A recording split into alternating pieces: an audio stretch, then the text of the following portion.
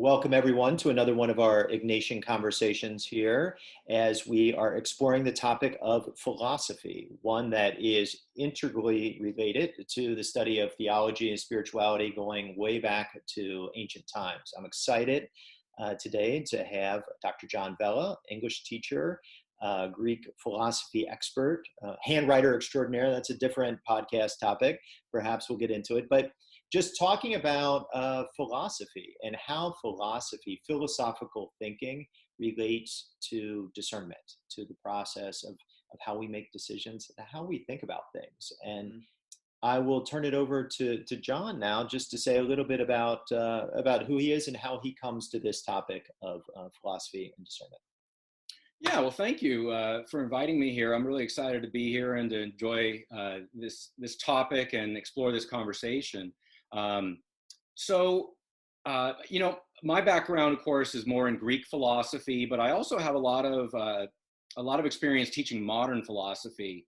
And of course, a lot of that time period overlaps with Ignatius's own life period and some of the philosophical influences on his world. So when I first thought about this, when you first raised the topic, I kind of resisted going to the Greeks first because I wanted to really think about like the language Ignatius uses like from his own day and how that would have been understood in his own context. And so I started with the word, discernment, and its Latin origin, discerno, which as I was, examining some of the history and etymology of that word,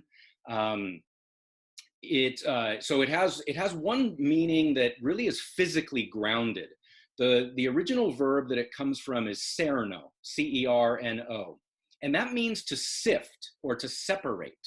So it's almost like it actually has some roots in kind of agricultural practices, right? So early agricultural practices when you needed to sift to find, either separating the wheat from the chaff or needing to separate things, okay? And then the dis prefix adds to that the separation and the pulling apart of things, right? So when you're talking about discernment on a physical level, it really is an act of sifting through material and separating that material into categories. And then, of course, that word kind of evolved and took on much more of an intellectual and abstract meaning. And it ended up being not just to separate, but really to categorize, to distinguish, and of course, the word we have, to discern. I started looking and I found, some philosophers from around Ignatius's time. René Descartes, for example, is someone who really explored this concept of what is discernment and what should it be, what are its appropriate processes and how we undertake it. And so my first way of trying to explore the idea was really just looking at like the language, because like Ignatius was, a careful writer.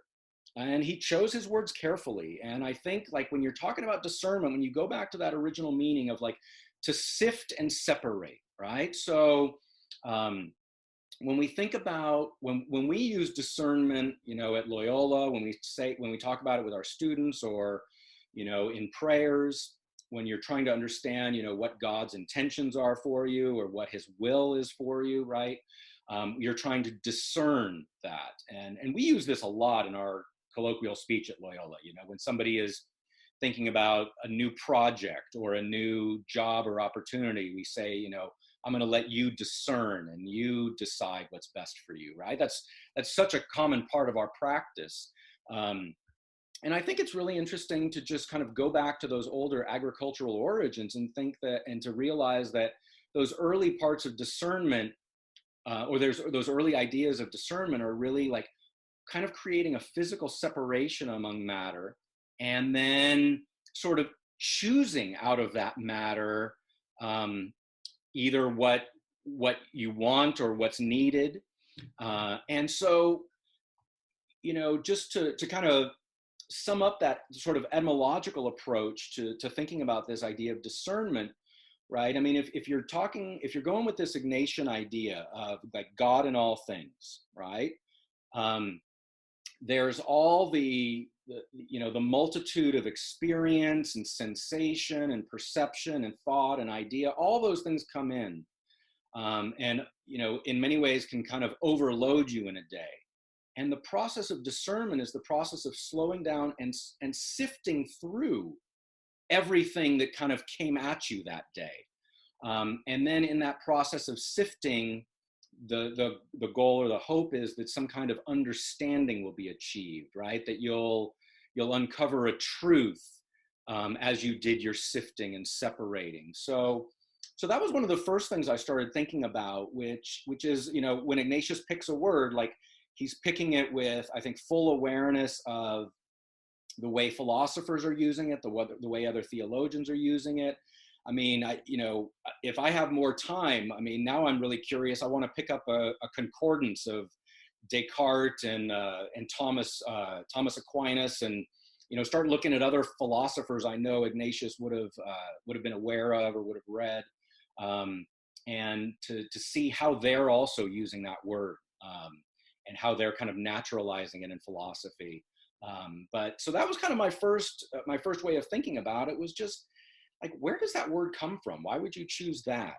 And I thought it was really interesting to find that and this is so common with so many words we get from Greek and Latin, right? They start with some kind of physical, concrete meaning, often tied to like agriculture, maritime, whatever was around them, and then it sort of evolves into a more philosophical, abstract, intellectual process.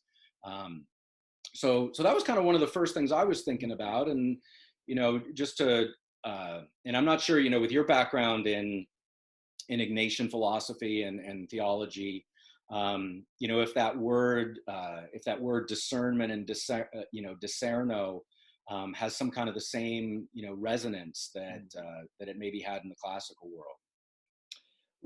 What makes me think of, in terms of that combination of that practical origin and reality, and then the way it's kind of taken and used in philosophy, is just within the Christian tradition itself, right? When we think about the way that Jesus talks in the Gospels, and using all of these agricultural images, right, of the seeds and the sower, and there's that imagery from a very rooted place that over time then, thinkers and ultimately academics kind of looked at and say, okay, well, how do we parse these things? What do they really mean? How do we draw and create a philosophy that's also grounded in these truths about who God is and how the Spirit acts? I think it's a real interesting similarity in what you're talking about in that root of discernment, and how much it ties to those realities of life that we as modern people can often feel so disconnected with. And also that it would have been, as you're indicating, layered in the experience of Ignatius, so that he early on, as somebody kind of drawn to the court life and everything, would have had kind of a general courtly type of education. But then later in life, through his own personal experiences and desire to find God, ended up taking a more traditional kind of academic route, and ultimately would have spent those years first studying in Spain, but ultimately then in Paris, and having to, going through and studying Aquinas and really being introduced to those, the history of that kind of philosophical thought. For those who aren't familiar with that kind of tradition, it was, philosophy was viewed in this Christian system as kind of in service of the kind of theology, this knowledge of God as kind of the highest form of knowledge. But philosophy is really the method that helps people to think critically and to have the concepts so that we can fully understand that knowledge of theology.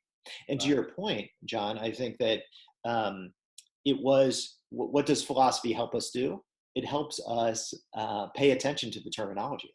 Mm-hmm. It helps us go very deeply into making what can seem like little distinctions, but often are so telling for kind of insight. And even in the times when Ignatius would not have been so much of an academically trained person in his time in the cave of Manresa, where he's kind of reflecting on the movements of the spirit, nonetheless, he was very attentive to individual words, as you Mm-hmm. indicate. One of the prayers in the spiritual exercises advocates people praying by simply praying slowly and meditatively, one word at a time, through a prayer like the Our Father, right? Mm-hmm. So Ignatius was somebody who knew that in each word, in each concept, there was that opportunity to kind of open up into deeper meanings. And as you're saying, in that process of sifting through, whether it's a particular word or the experiences of our life, we can find a lot more richness than we might otherwise anticipate. Well, and as you say that, it really reminds me of our practice of the examen. So often the examen starts with, looking back on the last 24 hours and really thinking and just saying like sort of what images come to you, right? But then the next questions are, you know, how did you find God in those moments? Or where was God present? Or what was God suggesting to you? Well, that's a process of sifting through the absolute like immense variety of our experience, right? And of course, like the examen requires you to be able to slow down. I mean, I think, the examen is necessary because life comes at you so fast. You don't really have the chance I mean, discernment is not a kind of real-time activity, it's almost something that it's necessarily reflective, but also it's also necessarily forward-looking too, right? I mean, the examen again, it looks back on the last 24 hours and looks ahead to the next 24, right? So as I sift through what happened in my last 24 hours, how can that help me to be better ready to judge and discern, what I want to do in my next 24 hours, right? Like that to me seems like a really essential part of the examen. And it's that slowing down, right? It's that this is time devoted. And, as I hear so many different versions of the examen from, we get usually 40 versions a year, either when you combine Advent and Lent. And whether it's somebody saying, imagine your last day yesterday as a movie, and you're watching all the scenes, and they just keep, one after the other. They just keep piling upon one after the other, right? And there's no real opportunity to sift it while you're experiencing.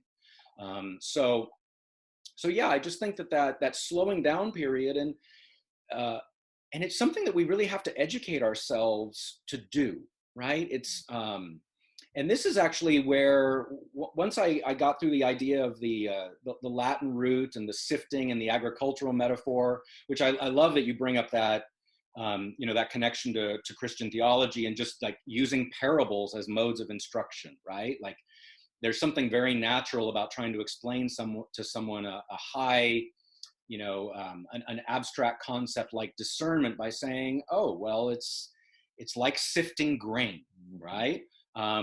It reminds me a lot of the parable about like where the seeds fall on on the rocky soil, or the health, the good soil, or trampled on the road, right? Like that's a way of making a very abstract idea of salvation or redemption or personal growth, like very concrete to people. And so, as you were talking about that part of the discernment really then brought me back to the Greeks and the Greek concept of practical wisdom, as opposed to theoretical wisdom, right? Theoretical wisdom, according to the Greeks, like according to Plato and Aristotle, theoretical wisdom would have been knowledge that you acquire with no intent to apply. It has no application. It is merely for the sake of pure understanding. Right. And so all the theoretical sciences, Aristotle and Plato would put, math, geometry, they would even put things like physics up there as a theoretical science that way. You do it for pure understanding. But ethics is a practical wisdom. It's a wisdom that combines theoretical understandings of, human nature and our natural environment, and it applies those theoretical principles to specific practical situations you face, right? And I think, the conversation we had a while ago with Mr. Marsh and Mr. Brown um, about being contemplative in action, I thought really connected to what we're talking about here today too. Um, when we talked about contemplative in action, we talked about the ways in which contemplation and action are often seen as opposed, but that Ignatian spirituality gives you that key in, right? And that, I remember Mr. Marsh remarking that that was the bridge between the contemplation on the one hand and action on the other, that the in is what takes our theoretical and abstract and forces us to bring it into the world, right? And when I think about discernment in Jesuit thought, it is incomplete if it remains merely on the level of abstract principle and reasoning. The whole goal of discernment is to take those abstract first principles and to see how does it apply in this practical situation that I really face, right? And I think that for me, that's always been the richest part, or one of the richest aspects of Ignatian theology, is like just the repeated insistence on returning to the world, right? Returning to, meeting people where they are. That discernment is not something that's going to help you when, you're isolated in the cave contemplating. It's something that you bring out of the cave with you and into the world. And so so as we were, as I was thinking about this conversation, I was really reflecting back to, wow, that contemplative in action, really has a meaningful connection to this idea of discernment. And it seems to me that, discernment, when we talk about Ignatius, and I think when you were talking about Aquinas seeing philosophy as a handmaiden to theology, I seem to remember him using some kind of metaphor like that philosophy is like a handmaiden to theology.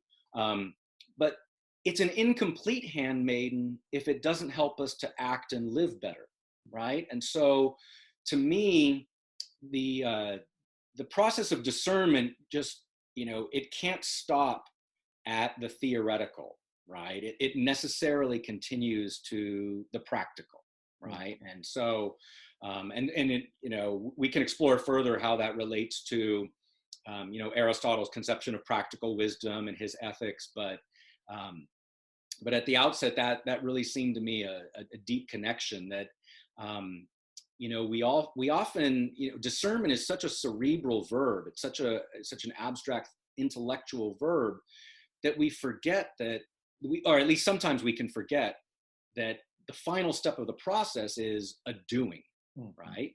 There was a discerning, which is itself a kind of activity. But then there's a doing based on that discernment. There's now a way I need to live, a way I need to behave, a way I need to treat others. That is the result of that discernment. Well, and I think when we think of the practical application, which is absolutely such an important part of what is involved in the process, and I think sometimes, as you're saying, like the term itself doesn't always illuminate because it seems so removed. It seems so theoretical. Discernment, such a big, word, and but that's why I love this idea of like this imagery of sifting, of sorting, of noticing. I often like to think in terms of like where's the energy, where's the pull, where's the and when you think about it, that this is the type of knowledge that is only acquired through the application.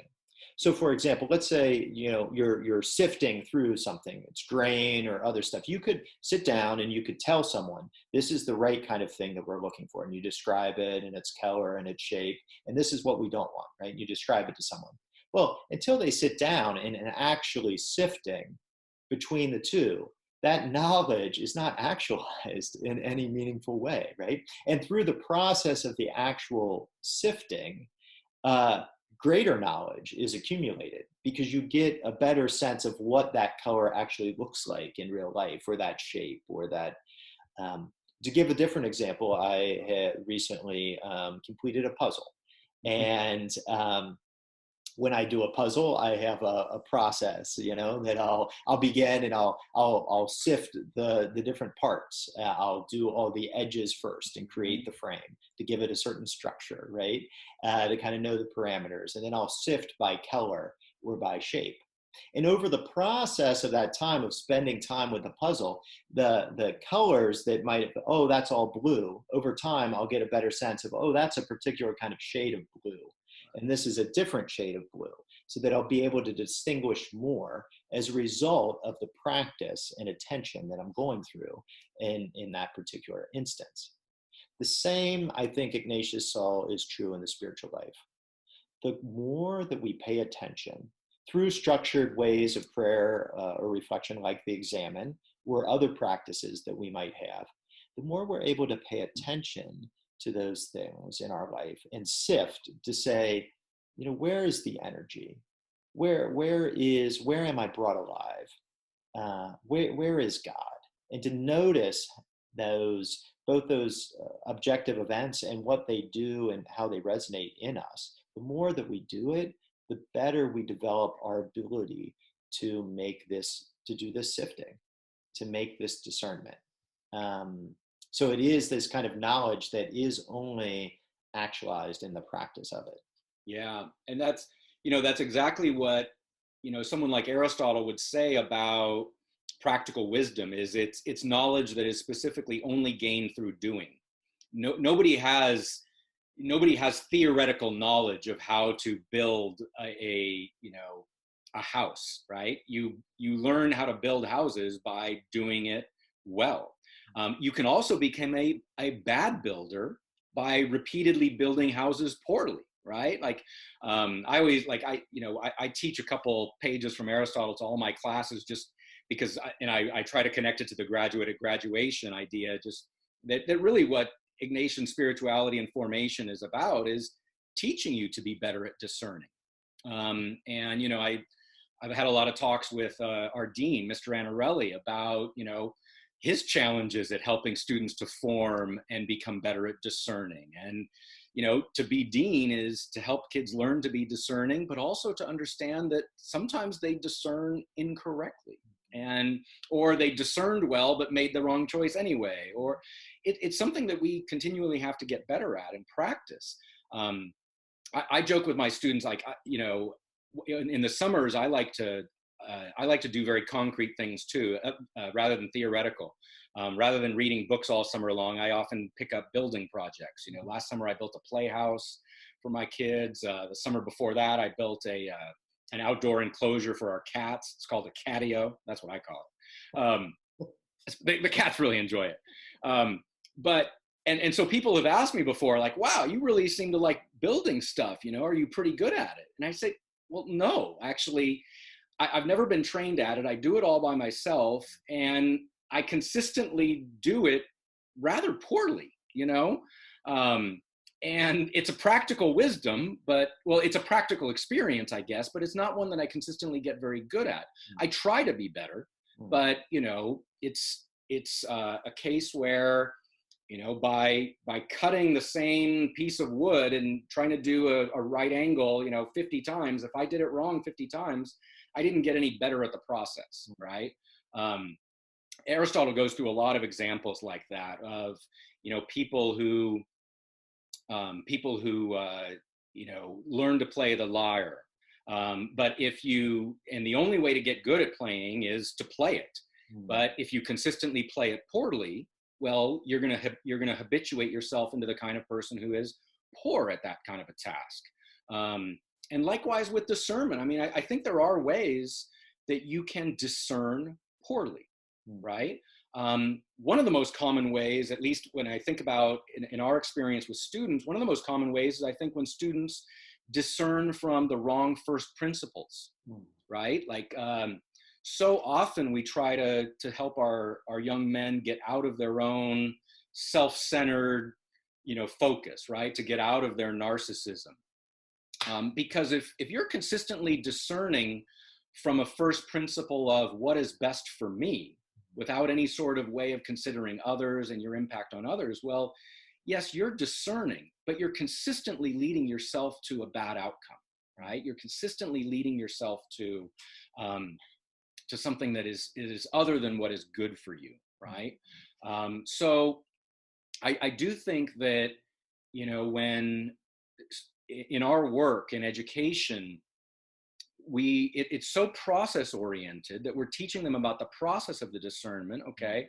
And I'm actually going through this experience a lot with my students right now. I've got 50 seniors who are trying to decide on colleges right now, and this is a process of discernment, and it's one where, okay, I have to check in with them at different stages. All right, so first of all, have you kind of felt the pull or the energy, as you say, right? Where is the energy or the pull? Is there, and that's kind of like doing an examen. Think back to your experiences on these campuses. Which ones called out to you more? Which ones maybe felt like you didn't belong there, or you didn't want to be there? But then after that process of the collecting in, of the aggregating of all the data and experience, then there's the sifting through it. And sometimes so I can help students with that first part. Well, let's first collect all the data. Second, let's kind of sift through it and see what stands out to you and calls to you. And then finally, let's think about how we can act on that. So it is such a process. It's one that I think one of the great things, at least I've learned as a teacher at Loyola, is, the Jesuits there share so much about their own experience with the spiritual exercises. And they share so much with their experience with the examen, that it helps us to see that discernment isn't easy. We are not always perfect, right? We are flawed creatures, trying to discern what's best in a rather messy world. Because otherwise, I think, at least for my students, the process of discernment can feel kind of intimidating sometimes. They can feel like they fail at it a lot, right? And I think that there needs to be a way to help students understand, and people, right, understand, that failure is part of that process, but that we get better at that process, right? Like, I'm better at it now than I was before. I ask my seniors, at the end of Lent, I usually do this. I didn't get to do it this year because we were stopped, but I always ask my students, like, compare your examens now to the first examens you went through in Advent of your freshman year, right? Like, how have you progressed in terms of your understanding of the examen? How does it feel to you now? Do you feel, are there parts of it that are more useful to you? And, it encourages, I think, some helpful reflection on their parts, which is that I've gotten a little better at this, right? I'm better at discerning. And so yeah, that kind of connects to me this larger idea of how it's a practical wisdom. It's a process. It's an activity. And I think that's why, for both, whether you're talking Ignatius or Jesus or Aristotle, the underlying metaphors or analogies for this process are all fundamentally physical, right? And whether it's Aristotle talking about working out or building or playing music or singing, whether it's Jesus in the parables, it all comes down to this kind of root level of, this is a physical process that we've sort of adapted and internalized. And that's where we end up with this practical application of these first principles. Right. And then ultimately, then it's a way of life that we're engaged in. That sometimes I think the issue with in the pressure around making a decision or discernment, is it can feel like it's just about making a decision. It's just about, let's say, and there's many different types, but like the example you're giving of, like which college I'm going to go to, which is a very, substantial decision, often one of the biggest decisions that high school seniors have faced before. but that it's not like a math problem to be solved where we get all the data, and if we apply the formula the right way, we'll come up with the right result, and then everything will be good and we'll be set. But rather it's an example of a process that we're going through, which is part of the process of living itself. So that we needed to be grounded in the right orientation of where we're headed, the right principles about what we're seeking in life. And that then when confronted with different examples of choice and process, we're able to apply those practices, which we've not only learned in terms of an idea or a concept, but have actually lived out in what we've done, as you're saying, that we've become better. And that in that process, as in any practical process, failure, imperfection, mistakes are part of it. If we fear the mistake, we're also shutting ourselves off from the opportunity to learn. And also, I'll just reiterate too, I think a point that you made is so important to understand that all repetition does not lead to wisdom. Some repetition of mistakes leads to ingrained habits that are not leading us on the right path. So that role of both being self-reflective and also getting wisdom, mentorship, insight from others is such an important part. If we're not able to have our process and progress informed by the wisdom of others, we're also missing something very important, because we don't need to seek out this path as if it's never been walked down before. We can learn from the examples of others, whether it's teachers or other mentors or guides, is such an important part. Yeah, I'm glad you bring that up, because that was actually a question I have about how Ignatius might suggest that we improve our discernment. Because if we take Aristotle as an example, the way you achieve practical wisdom, first of all, is you find people that we all agree exhibit it.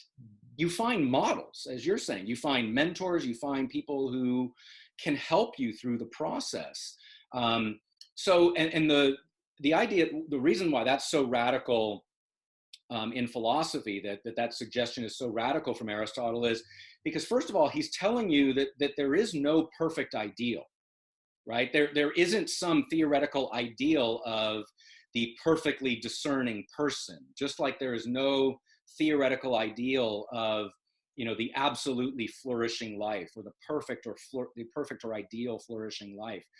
All that we have to go on in this material world is the examples and models of those who we can all look to and say, they seem to have done this well, right? So when Aristotle says, let's find out how to get to eudaimonia, let's find out how to get to the flourishing life.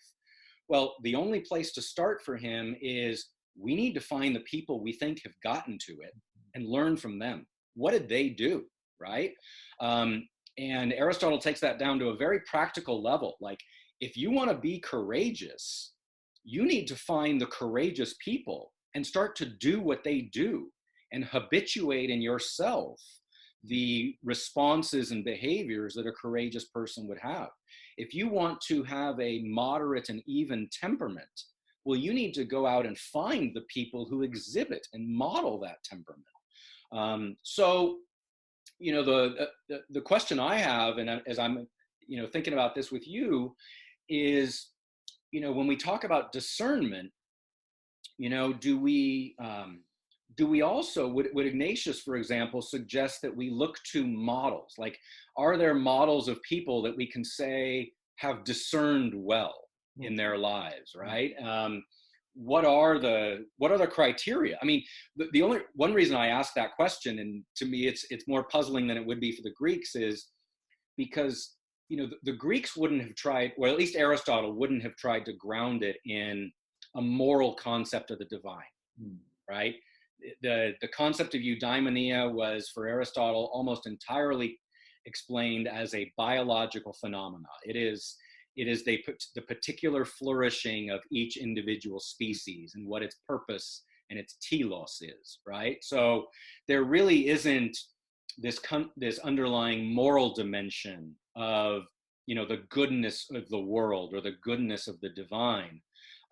So when Aristotle says we should look to models, he says that because, that's all there is, right? And, with Ignatius, I'm sure, right, certainly Jesus is a kind of model. He's a hard model for us to all reach because, he's not entirely like us.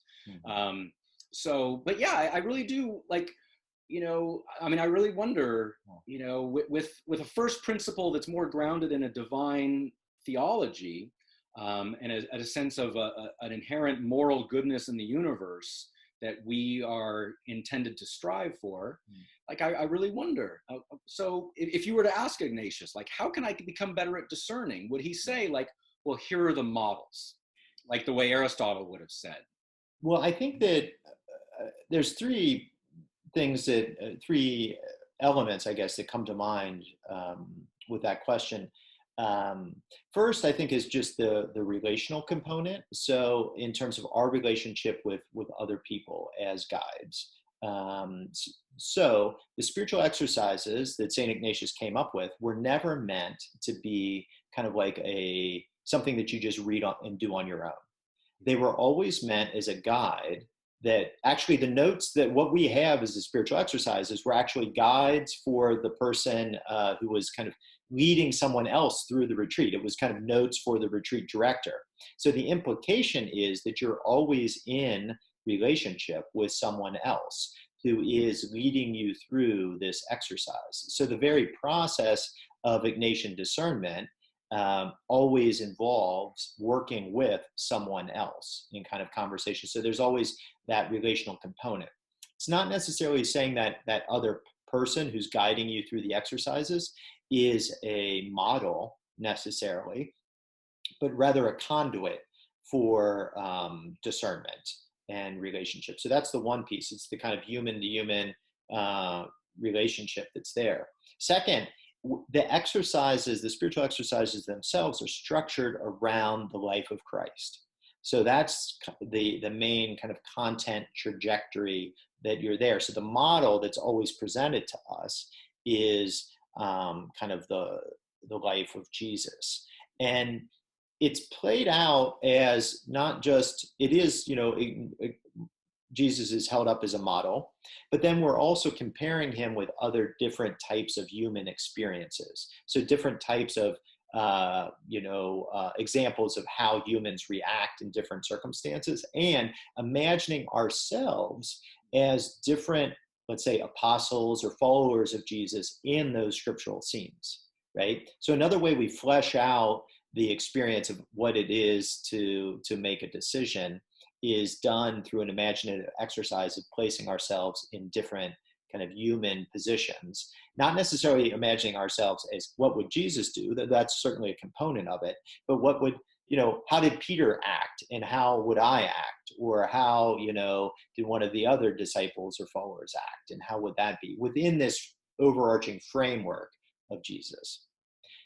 The third element is that's using kind of the historical Jesus and the historical followers of Jesus as examples. But the implication of the spiritual exercises is always that God is active now, that you're not referring to some historical exemplar or model, but that the whole process is listening to the Spirit of God, which is active in the world, in each of us now. And so what the human, retreat director or guide is doing is not kind of giving human wisdom to you, but rather helping you create the parameters so that you can most fully listen to the Spirit of God, a Spirit whose truth we can test by comparing it to the historical example of Jesus. Meaning, if you're getting pulled or drawn to do things which are completely not in alignment with what we know the historical Jesus taught, then that's probably not the Spirit of God. It's probably some other spirit, right? So I'd say there's those elements or components in a way, both this understanding that God is at work at all times, and there's a spirit that we can know through our own process of kind of sorting. We have the example of Jesus through the Gospels that we can use as kind of a guide or a check to what that spirit might be inviting us to. And then that we're learning from the guidance of the imperfect people that are around us, but who themselves are seeking to follow the spirit. That's really a helpful way to think about it, especially the relational part. You know, when I came back to Loyola to teach now 13 years ago, I started, I mean, the language we use to help train teachers is so much more intentional than what I experienced as a student. I honestly don't know if I ever heard the word discernment in quite this context. We didn't, you know, I'm sure all the Jesuit instructors I had, they were teaching it to us, but we never were quite as explicit with using that term as we have been since I've been a teacher. And I remember at first being puzzled when I'd hear people talk about how they were discerning, and their process of discerning involved a lot of going around and talking to others.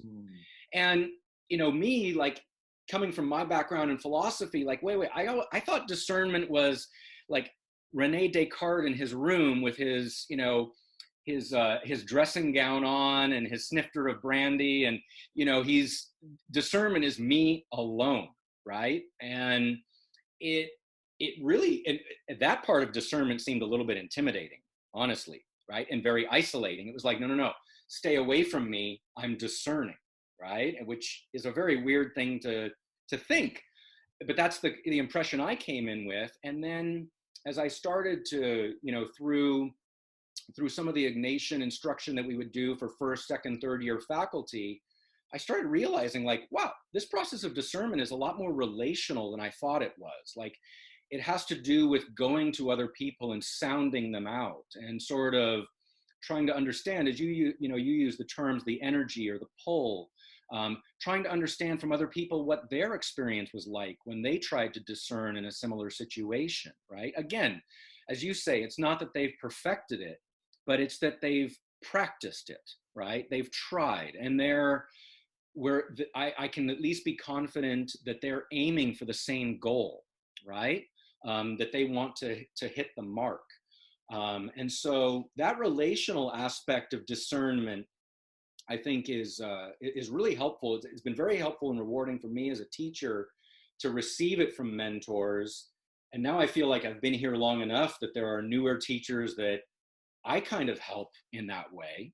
And there's also, of course, the way we help our students in that process, right? I mean, some of our students might think that discernment is supposed to be, you know, whether it's choosing colleges or, you know, a major or whatever it is, that's supposed to be an isolated undertaking. And the relational component is just so crucial to that. And you're right, like, you know, the way you put it earlier, this idea of we don't have to walk this path anew every time, right? The path has been trod.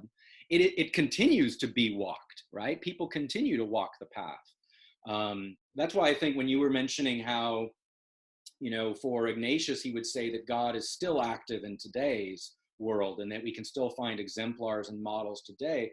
Well, you know, Aristotle was really emphasized the point, like, when we're looking for the flourishing life, don't look back to Odysseus or Agamemnon. Like, we need to find them here and now, because this is the here and now where we're trying to flourish.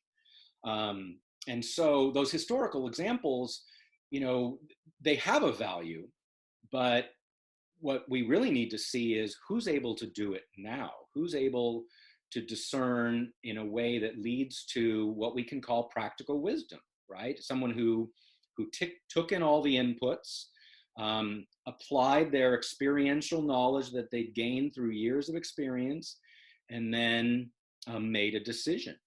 You know, just one last thought I was having is, as you were talking about those three methods, or those three components of the Ignatian discernment. You know, one thing Aristotle says about practical wisdom is that it's not the kind of wisdom anybody can be a prodigy in, right? In theoretical wisdom, there are sometimes mathematical, geometrical prodigies, people who are just wise way beyond their age. But he said that's impossible for practical wisdom because it's not a theoretical knowledge. It's not something you can have before the experience of actually applying it. So that always like was reassuring to me in a way to say like, hey, no, you don't have to be good at this yet. To say to my students, like, you don't have to be good yet. Nobody is a prodigy of discerning well because you just haven't done enough sifting. You don't have enough experience, and you haven't yet applied your decisions to enough life experience. So that right there is a very humbling way to think about practical wisdom and discernment, right? Nobody's born good at it. Nobody's a prodigy of it. And that right there, like, both for the Greeks and for Ignatius, I think is a real call to humility, a real call, as you were saying a moment ago, to understand that failure is a part of this process and that failure is a part of how we move forward. But just that idea of, and Aristotle, he makes it, he can be so witty when he wants to be. But, he says we often talk about, we often talk about prodigies in math and science and geometry. And there's a reason why we don't talk about that with practical wisdom. It's because they haven't had the experience yet. It's just that simple, right? No, it's so true, in both a point to humility and also of, grace and opportunity that, when we haven't figured out yet, it's an invitation that we need to keep sifting, that we need to keep trying, that there is also this wisdom that can be learned, but it takes time. And that's why we engage in conversations like this. It's because through additional conversations, no matter how much we might know about something or have gone through it in our own life, there's always more to be learned by going deeper, by engaging, by hearing other voices. Because so much of it is just about the extent that we've sifted and the experiences that we've heard and learned from. Yeah, and as you say that, it really makes me think about why we value things like diversity of opinion and experience, right?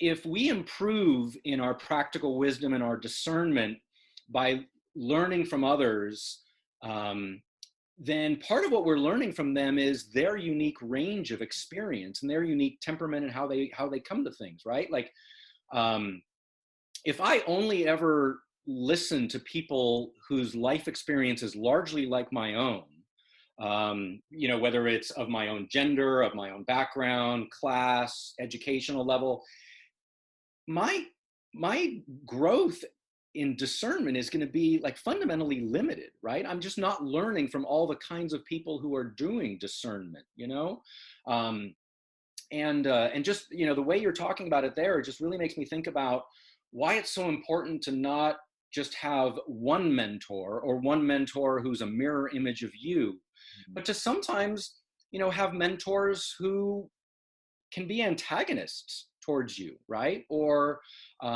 whose experience feels so fundamentally different from your own, but there's something to be learned from that, right?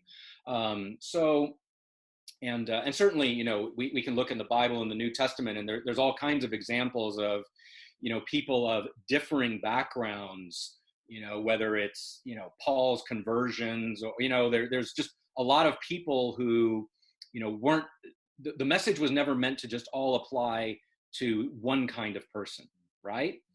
Discernment is not meant to be a practical skill for one kind of person, right? And so I can just think about the ways in my own experience that I was limited by the range of people who were mentors to me, right? One great thing about coming back to Loyola is the broader range of mentors I've been able to learn from, and be able to see like, oh, wow, that's how they discerned in that situation. Like that's their decision making there.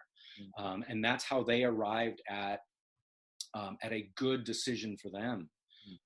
So yeah, it's really interesting to think about, the ways in which, even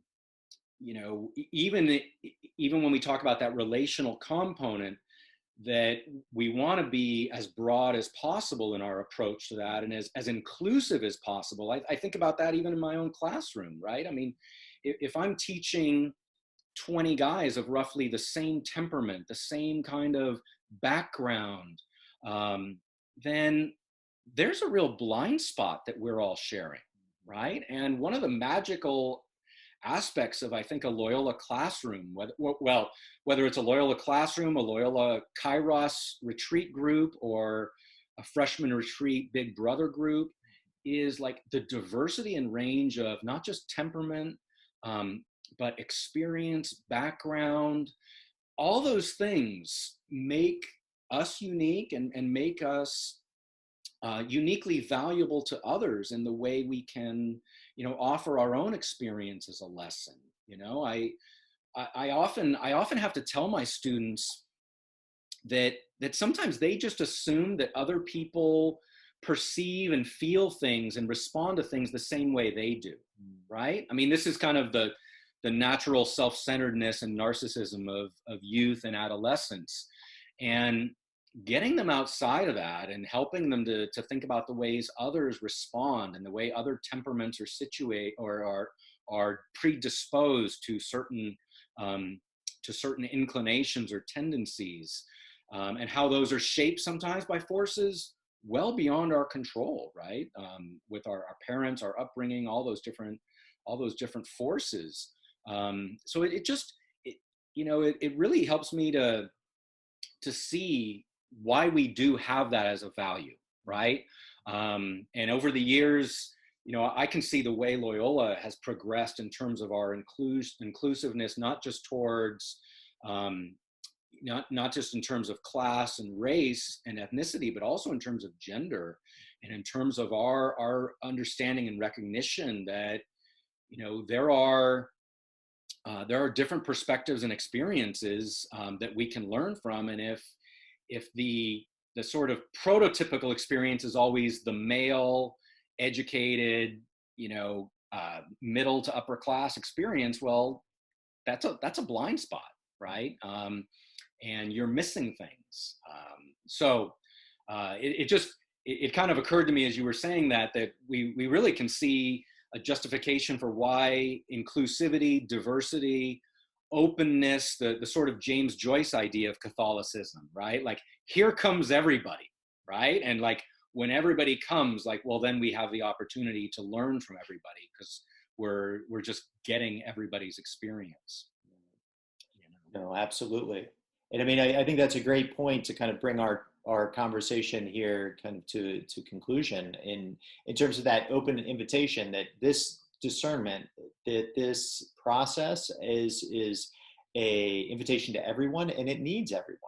It needs this diversity. It needs to be include all these perspectives, because that is what helps us to fully appreciate all the elements involved in the process and the diversity of ideas and opinions. It's perhaps part of the reason why Jesuits were able to become so successful at discernment, because they went out as missionaries to all the parts of the world and were able to see in very concrete ways the diversities of cultures and experience, and to bring that back into their own process.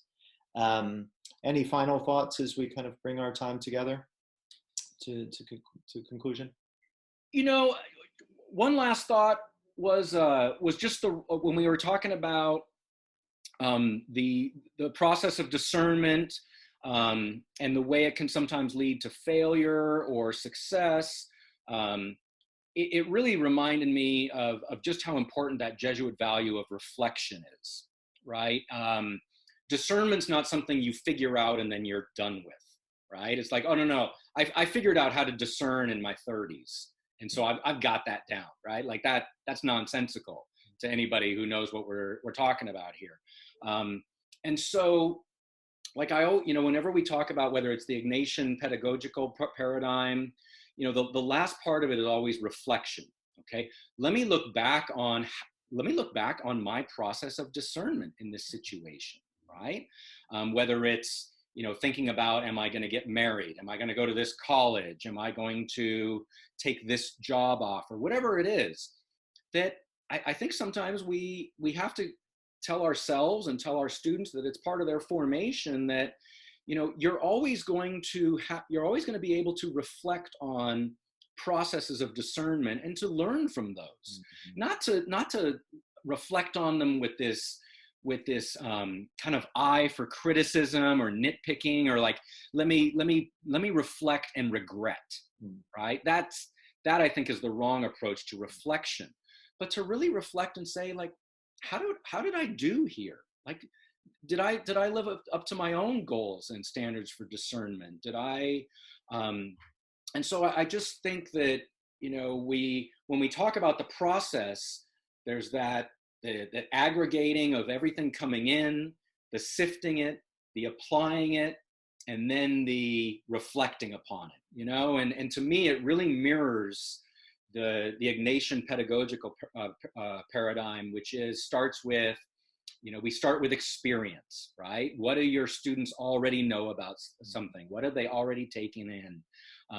Then you give them a chance then you instruct them on it, and then they have to sort of experiment, and they have to do something with it, right? They have to apply. And then finally, after that, they then reflect. So let's reflect on this whole process, right? So it's almost, my students would tell me here, I'm getting a little too meta, right? Because I'm talking about discerning about your process of discernment. But like, I think our process of discernment is something that requires our reflection to just say, like, am I doing this well? Am I getting better at it? And am I leading in a direction I want to be going?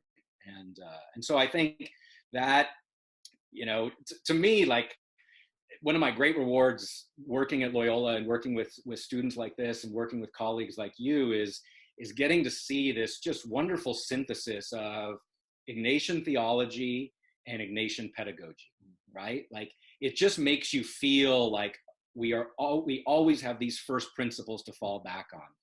Like, I'm never going to err that badly in my discernment, and I'm never going to err that badly in my pedagogy, because boy, do I have like just outstanding foundational principles to fall back on, whether it's the Ignatian pedagogical paradigm, whether it's the graduation virtues, whatever it is, like, those first principles are so reassuring, and to know that they make sense, right? Like, I don't have to think about a whole different kind of Ignatius when I'm talking about spirituality versus when I'm talking about pedagogy.